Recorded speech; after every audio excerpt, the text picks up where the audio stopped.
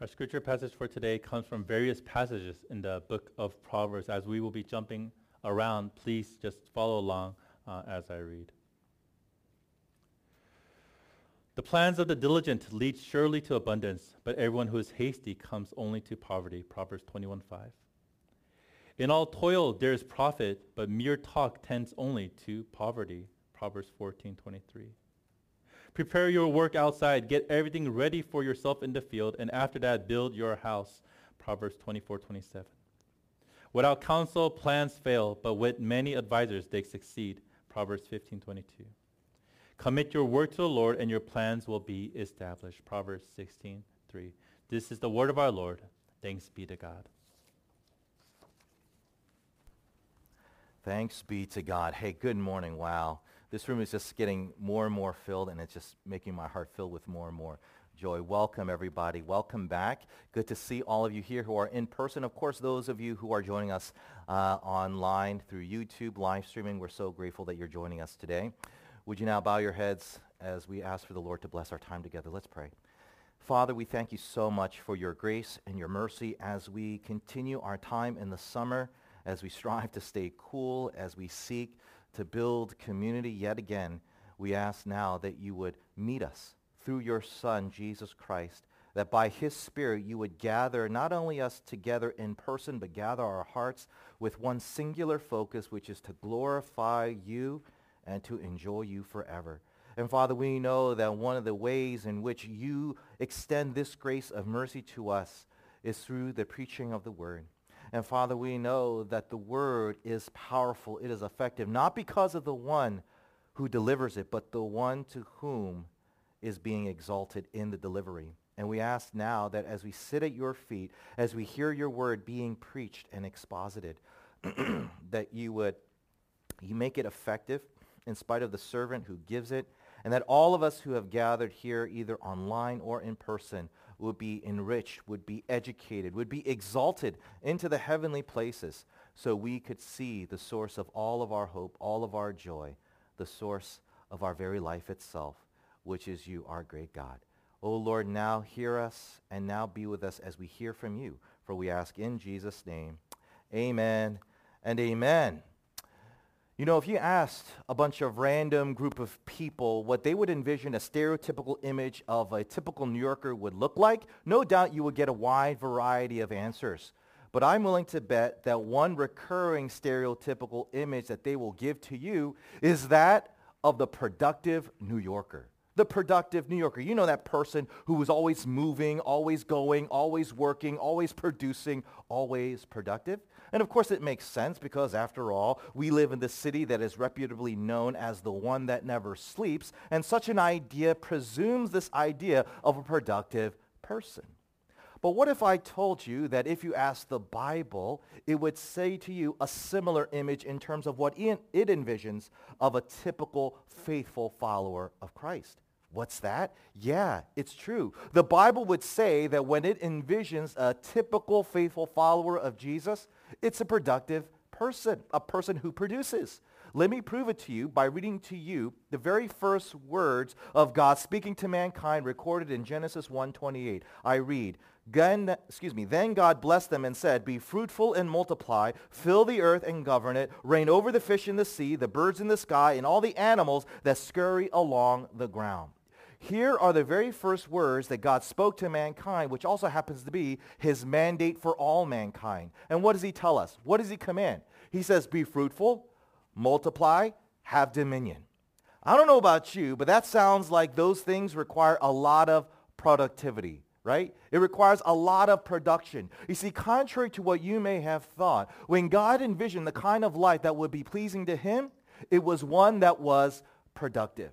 And yet, here's what's so sad. So often, so many who call themselves Christians live the exact opposite of what we would call a productive life. And what makes it worse is that so many of them justify their lack of productivity with some sort of over-spiritualized excuse.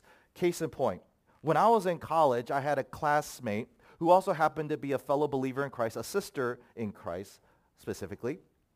And every time I would look over to her sitting across the classroom, she would be doing this.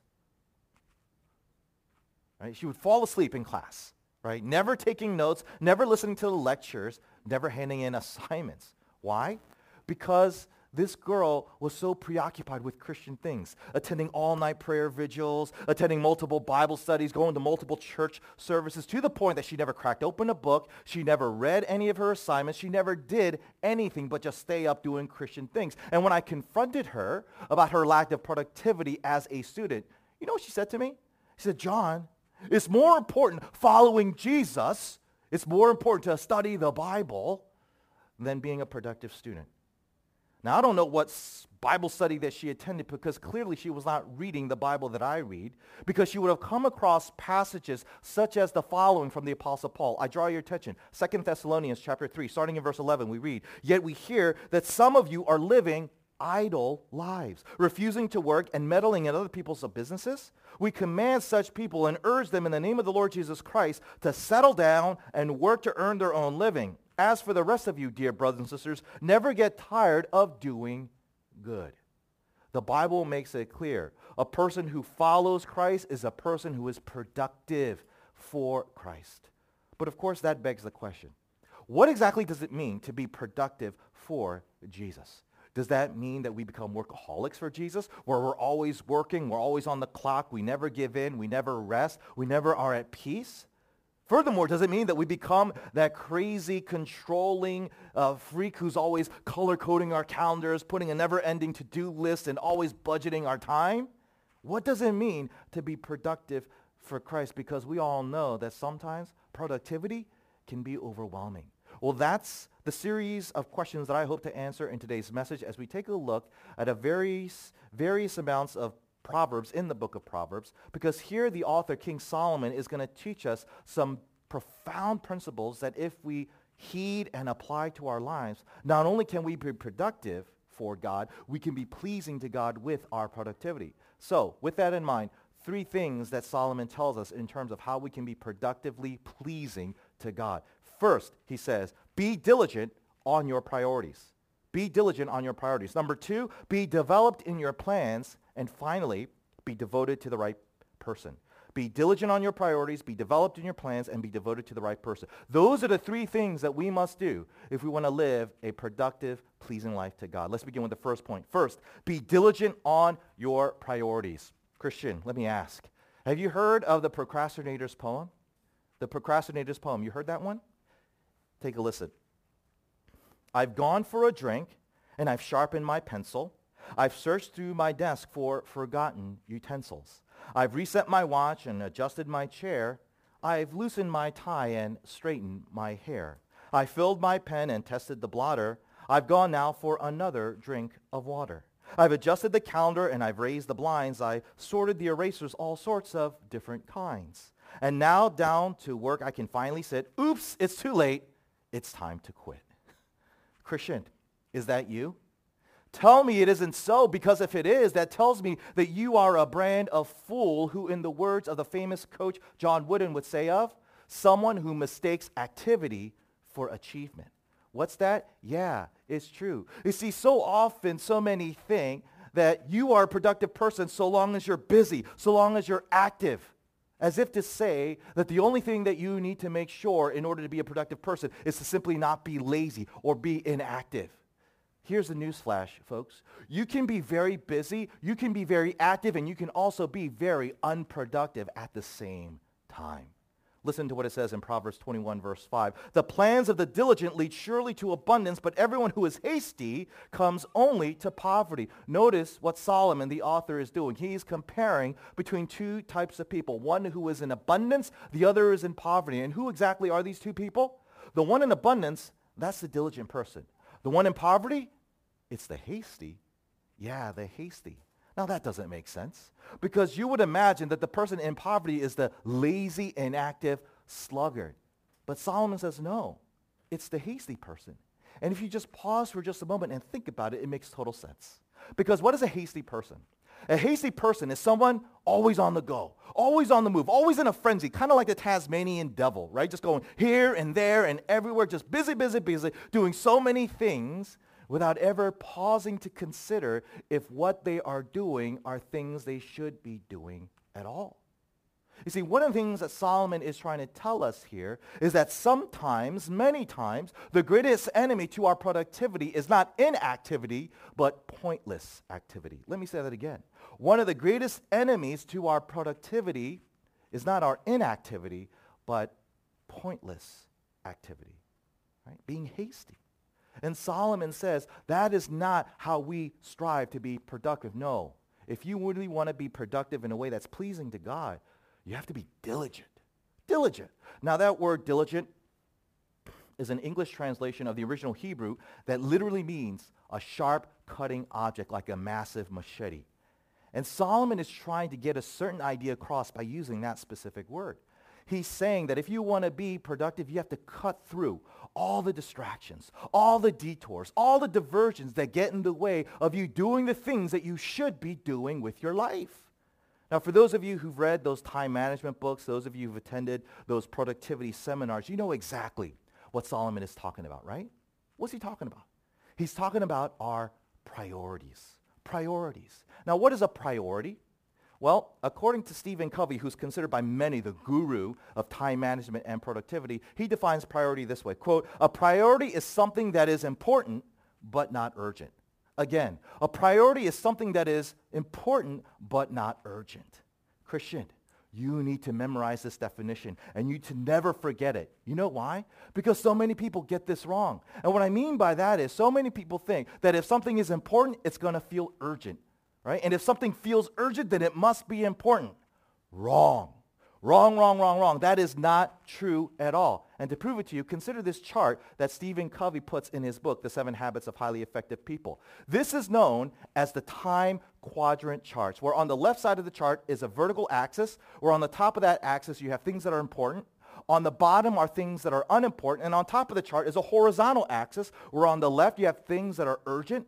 On the right, things that are non-urgent. Put together, you have what he calls the 4 time quadrants, or what is sometimes referred to as the 4 categories of activities we spend our time on, where we begin first with the things that are important and urgent, things that do require your immediate attention, because if you don't, someone's going to die, some crisis is going to happen, some tragedy, right? And then you move on to the things that are important but non-urgent, things that don't require your immediate attention, but they're still very, very important as the stuff that are important and urgent.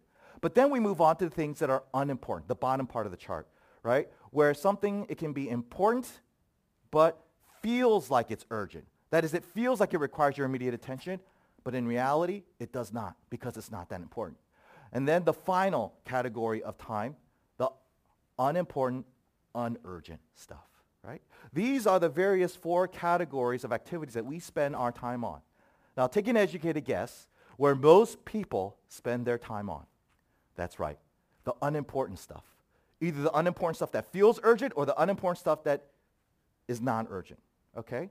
And according to Stephen Covey, he says that when you spend all your time on the unimportant things, the things that are important but non-urgent metastasizes, it morphs, it mutates into important and urgent things. Let me give you an example. When a father does not spend quality time with his young children, something that's important but non-urgent, he has to deal with the fallout of an important and urgent matter like his kids falling into the wrong crowd, falling into drugs, falling into prison. Right? Or let's say a person, when he's young, doesn't prioritize his health, doesn't diet, doesn't exercise, something that's important but non-urgent, and now he has to deal with the fallout of a heart attack, a stroke, important and urgent matters, right? And Covey goes on to say that if, however, we spend most of our time on things that are important but non-urgent, not only do we avoid the unimportant matters, but we can reduce the important urgent matters. We can reduce the unnecessary tragedies, the unnecessary crises, the unnecessary drama that we could avoid if we just spend our time correctly. That, Solomon says, is what it means to be productive. That is wisdom. That is productivity that pleases God. But the only way that is going to happen is if you are diligent, if you are stubbornly diligent on your priorities, the things that are important but may not be urgent. Now, of course, that's easier said than done, isn't it? Because who of us in here cannot admit that we fail to prioritize our priorities, right? Don't we have things in our life that we know are important but don't feel urgent, that we constantly neglect? And furthermore, can't we admit that we tend to do that extra binge watching on Netflix, unimportant, unurgent, right? Or we do unimportant things that feel urgent all the time, always answering emails, always going, responding to a walk into your office unexpectedly, right? Doing a productive life is very hard. Being diligent on your priorities is not easy. And so the question that arises from this is, how exactly do we pull this off? Well, the answer leads me to my next point. Be developed in your plans. Let's read Proverbs 24, 14, and 15 all together in one reading. It goes like this. Prepare your work outside, get everything ready for yourself in the field, and after that build your house. In all toil there is profit, but mere talk tends only to poverty. Without counsels, plans fail, but with many advisors, they succeed. Okay, come on back. Here in these 3 verses, Solomon gives us 3 specific plans that we must develop if you really want to be diligent in hitting your priorities, okay? And they are as follows. First, you need a plan to plan.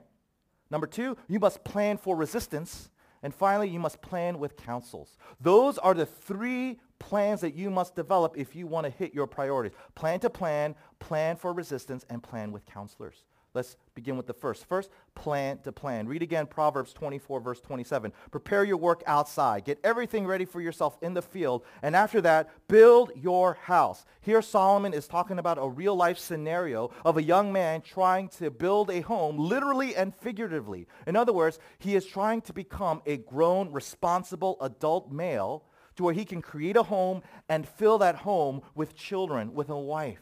But notice what Solomon says this guy has to achieve before he becomes this home creator. What? He needs to work outside, get a job, and he needs to prepare his fields. He needs to build enough savings to where he could provide for other people. You see, through this character of the young man, Solomon is trying to teach us what we must do if we want to hit our priorities. We must plan to plan. Plan to plan. Why? Because as they say, for those who fail to plan to fail, right? If you want to achieve the things that are your true priorities, you have to plan for it. You need to plan on planning. But what do I mean by that? What is planning? Well, simply put, planning is where you do certain things a certain way in a certain order. Or as what is sometimes referred to as, do the first things first. First things what? Do first things first. Let me illustrate with this story. A business professor walks into his classroom, a lecture hall, on the first day, filled with brand new students, and without saying a word, he marches down to the very front where his massive table is, and he puts on top of that table an empty glass jar, a massively big glass jar. And without saying a word, he proceeds to put big rocks into the jar all the way up to the brim. And then he asks his first question. How many of you guys in here think that I have filled the jar? Without hesitation, all the students raised their hands. And without saying a word, the professor responded by going under his desk, pulling out a small jar, this time filled with marbles, and proceeded to pour into that massive jar, filling in the spaces that the big rocks left behind. And to which the professor then said, now how many of you guys think I filled the jar to the full? This time only a handful of students sheepishly raised their hands. And again, without saying a word, the professor went back under the table, put out another jar, this time filled with sand.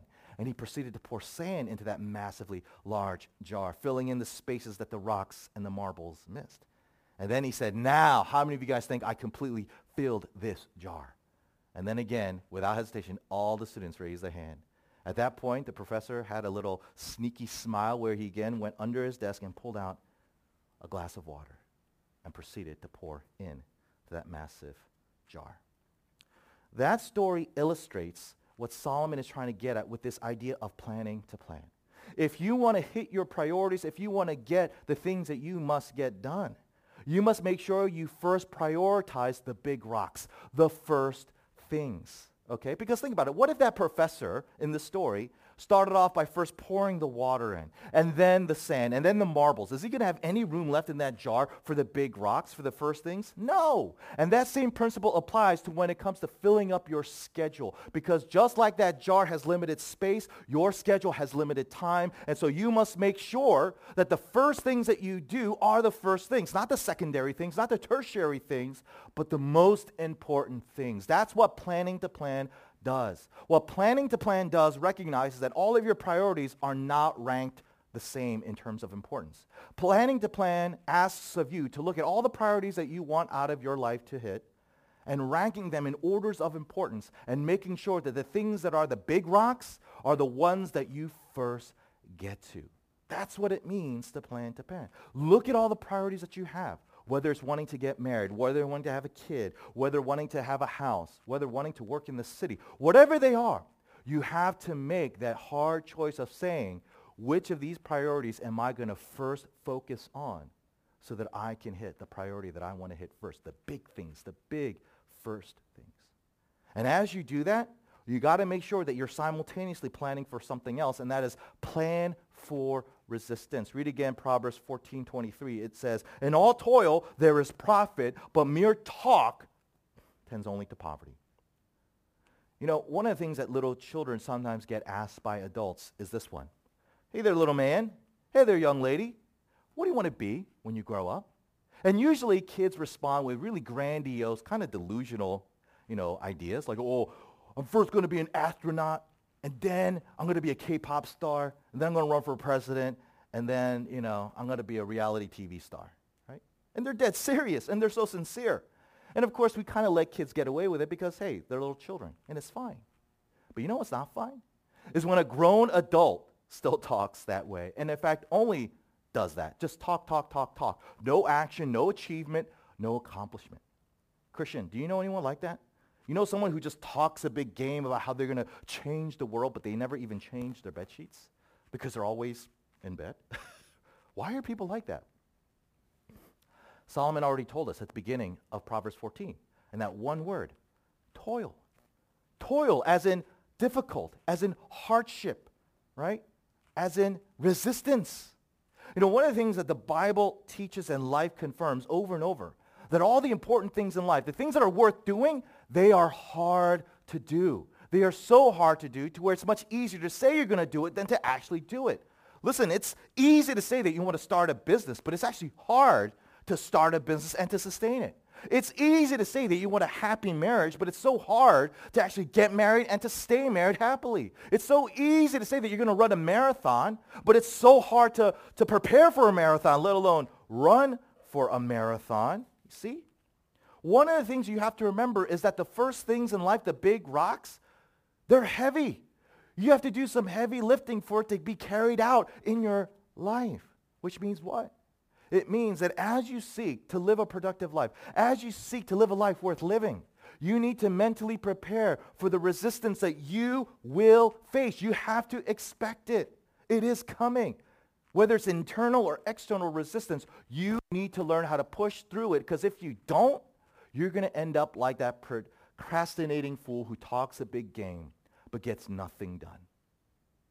Hey, by the way, while we're on the topic of procrastination, do you know one of the reasons why people procrastinate so much? It's fascinating with the studies that they've done. Turns out there are 6 common reasons or 6 triggers as to why people procrastinate. Take a listen to what it says here.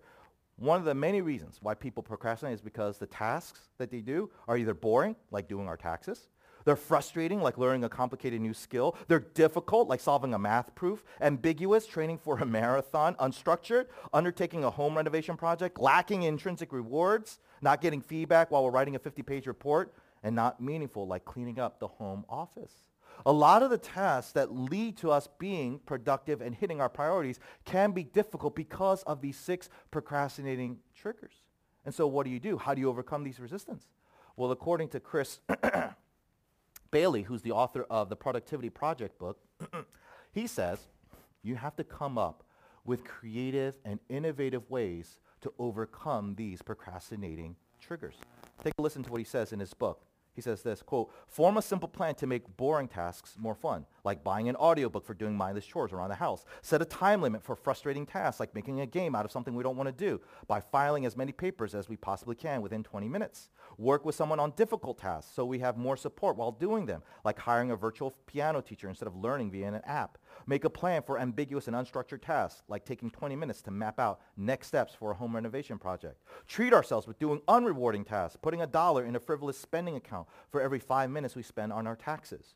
Journal about tasks we find meaningless in order to connect them with something deeper, right? One of the things that you have to understand is that as you plan to live out your life in a way that is pleasing and productive to God, you have to come up with creative, out-of-the-box kind of thinking to where you're able to overcome these resistance.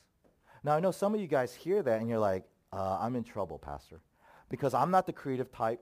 I'm not filled with any sort of ingenuity. I don't tend to think out of the box. I don't have fresh, innovative ways of how to overcome these natural resistance.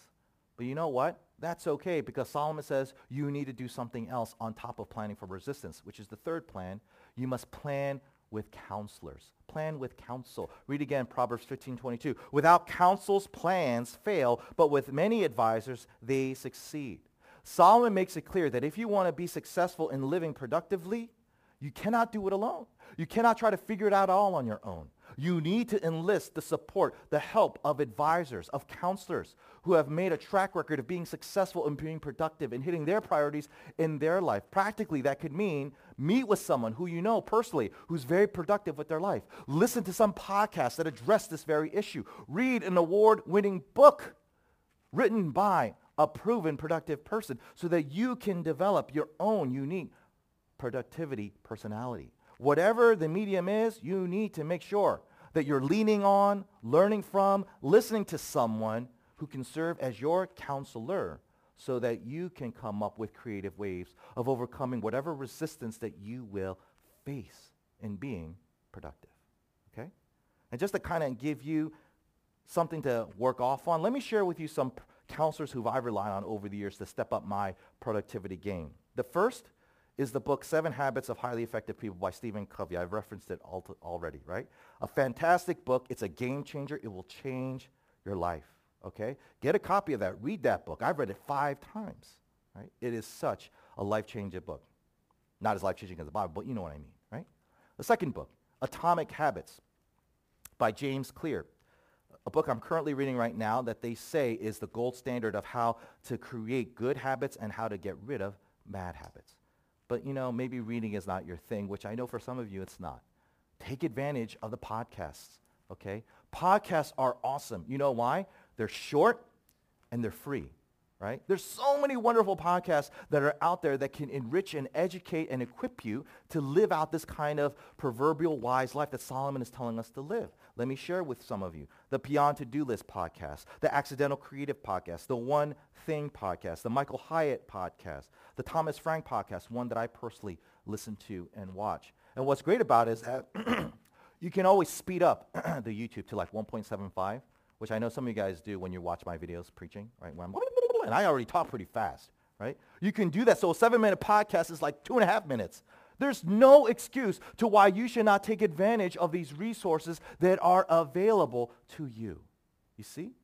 You need counselors to help you become productive. So there you have it, the 3 plans of how to be diligent on your priorities to be productively pleasing to God. Plan to plan, plan for resistance, and plan with counselors. Now, it's at this point you think there's nothing more for me to say, right? And that I can end my message. But I'm telling you now, if I ended my message leaving you with just this, I know that I'm dooming you for a downfall. And because I love you guys too much, I'm not going to do that. So let me now end with my final point. Be devoted to the right person. One of the things that you'll discover that all the time management experts and productivity gurus will say is this. If you want to be successful in being a productive person, you must be devoted to a specific person. Again, one of the things that time management experts and productivity gurus say constantly is that if you want to be truly productive, you must be devoted to a specific person, and usually that person is you, the person that you hope to be as a result of being so productive. Take a listen to how Stephen Covey explains it with his concept of beginning with the end in mind. He says this, quote, "Begin with the end in mind means to start with a clear understanding of your destination. You need to know where you're going in order to better understand where you are now so that the steps you take are always in the right direction. It's easy to get caught up in an activity trap, in the busyness of life, to work harder and harder at climbing the ladder of success, only to discover it's been leaning against the wrong wall. One of the best ways to begin with the end in mind is to develop a personal mission statement. It focuses on what you want to be and do. It is your plan for success. It reaffirms who you are, puts your goals in focus, and moves your ideas into the real world. Your mission statement makes you the leader of your own life. You create your own destiny and secure the future you envision, end quote. Notice what he says. If you want to be productive, if you want to be that person, you must be devoted to yourself. Or as he puts it, be the leader of your own life. Be the one who fulfills your own destiny. And if you think about it, that kind of makes sense, right? Because as I said earlier, in order to hit your priorities, it does require facing resistance to where you will shed blood, sweat, and tears. And who else is willing to work that hard for you if not you, right? And so it kind of makes sense. And yet, on the other hand, as followers of Jesus, it seems a little off, doesn't it? Because is it actually true that you are the only person who is as devoted to you as you are? As if there's no one else who could be more devoted to you, as if there's no one else who would be willing to shed more blood, more sweat, more tears for you than you are willing to do for yourself? Consider what it says in our last passage, Proverbs 16, verse 3. It says, "Commit your work to the Lord, and your plans will be established." Notice who Solomon identifies as the one to whom we should devote our work, our plans to. Is it to yourself? No. It's to the Lord. Why? Because Solomon knows what most productivity experts don't, and that there is someone who is more devoted to you, someone who loves you way more than you could love yourself, someone who's willing to spill more blood, more sweat, more tears for you than you could ever possibly do for yourself. It's God, right? And we see that message most preeminently in Scripture, specifically in the gospel message. Because what is the gospel message? The gospel message says that you and I are such selfish, wicked, perverted, dark, sinister people. And as a result, we don't deserve anything from God except his judgment, his condemnation, his wrath, his rejection, and his punishment. But God chose not to respond that way at all. Instead, he responds with what? Coming up with a plan from eternity past where he would come into the world as a mortal human being, Jesus Christ, so that why? He could be the most productive person ever, shedding the heaviest amounts of blood, sweat, and tears for you, so that he could hit his greatest priority of all, which is what? To have you in his life, right? And not just have you in his life just generically, but have you in his life in a certain way. Because what is one of the many benefits that we get from the cross? We get the forgiveness of sins. So we're fully reconciled to him. And not just that, we also have the power to forgive other people who harm us to where we can restore relationships with one another. And not only that, we get the promise that the powers of evil that have weighed us down has been defeated and will be permanently defeated forever. These are just some of the blessings that we get when we put Jesus as our Lord and our Savior, when we trust him as the one who died on the cross for our sins, for our lack of productivity, for our lack of inconsistency. And when you understand that, that will completely change you to where you will not become the typical person who's very, very productive, who doesn't trust in Jesus. What do I mean? Let me explain. When a person is very productive and successfully productive, who are they going to praise? Who are they going to honor? Who are they going to celebrate? Themselves, right? They're going to praise themselves, honor themselves, celebrate themselves. That's worship language, folks, right? Who are they worshiping? Themselves, right? And by worshiping themselves, they see themselves as what? They see themselves as God, which means they see other people as what? Inferior to them. And if these inferior people hinder or halt their productivity, what are they going to do? They're going to punish, they're going to condemn, they're going to judge, they're going to become that narcissistic, over-controlling monster, right? But if your productivity is in response to God's greater productive love for you, right, and you become productive in response to that, who are you going to honor? Who are you going to celebrate? Who are you going to recognize as the one who is the source of your motivation, for your inspiration to be productive? It's going to be Jesus. And by recognizing Jesus for who he is, you're going to be completely opposite of that narcissistic, controlling, productive monster. Because first of all, you're going to remember you're not God. Jesus is. And second of all, days when you're not productive, days where you fail at being productive, right? You know that the God that you worship, he's forgiving, he's merciful, he's loving, and he's not going to reject you, he's not going to condemn you, and you don't feel this impulse to control things at all costs like those narcissists do. You see, it's only through faith in the gospel that not only can you enjoy the benefits of being productive, but you can be spared from the condemnation to when you're not. And as a result, you can grow from your failures, you can learn from your mistakes, and become more and more productive without requiring you to delude yourself that you're in control of everyone, and therefore you need to control everyone around you. I want to end my message with this very insightful quote from a Christian productivity expert. This is what Elizabeth Saunders says, and I really hope that you'll listen to what she says, because I think it really hits home to the essence of what I'm trying to say here. Take a listen. She says this, quote, "Having the perception that you can manage everyone and everything around you is not something that God calls us to aim for in time management or in life in general. In fact, especially in regard to the future, God actively discourages us from believing that we are in control of our destiny. You should not put your trust in yourself or in your ability to organize or execute. One of the best indicators of where you have put your trust is how you react when your plans don't go as expected. If you become afraid or anxious, your trust most likely is in yourself or your plans. If you can stay calm and confident that everything will be okay, your trust most likely is in God. The next time you make a mistake, overlook something, or something doesn't go according to plan, keep calm and trust God. Remind yourself, I did my best. Then ask yourself, is there anything I need to do to make this situation right, either by taking action or apologizing once? Then ask yourself, what can I learn from next time? Once you've done what you can do and reflected on the lessons from the experience, give it to God and let it go. Give it to God and let it go. I think that is a very wise way of how you should live your endeavors to live a productive life that is pleasing to God. And so as we go out and as we seek to do the things that we must, make sure that you always seek to be in responsive mode of your productivity to the greater productive work of God for you in Jesus Christ. That is how you become a blessing to the people with your productivity and not a slave master to those that you're trying to bless with your productivity. Let's pray. God, I ask that you would help us to think through today's message, a message that was very practical, very focused on something that usually we don't think of, and yet something that we must. For Lord, when we don't produce, when we don't fulfill our promises, our plans, we lose credibility. And the message that we seek to share and live out loses credibility as well. Father, we pray that we would be men and women who are productive, but not in a domineering, not in a deluded, self-worshiping manner, but a manner of a servant who is simply responding to the greater, perfect, productive work of our Lord Jesus Christ. Lord, we know that it takes productivity to live the life that you called us to live. We must fulfill our promises. We must make our plans. We must execute our priorities.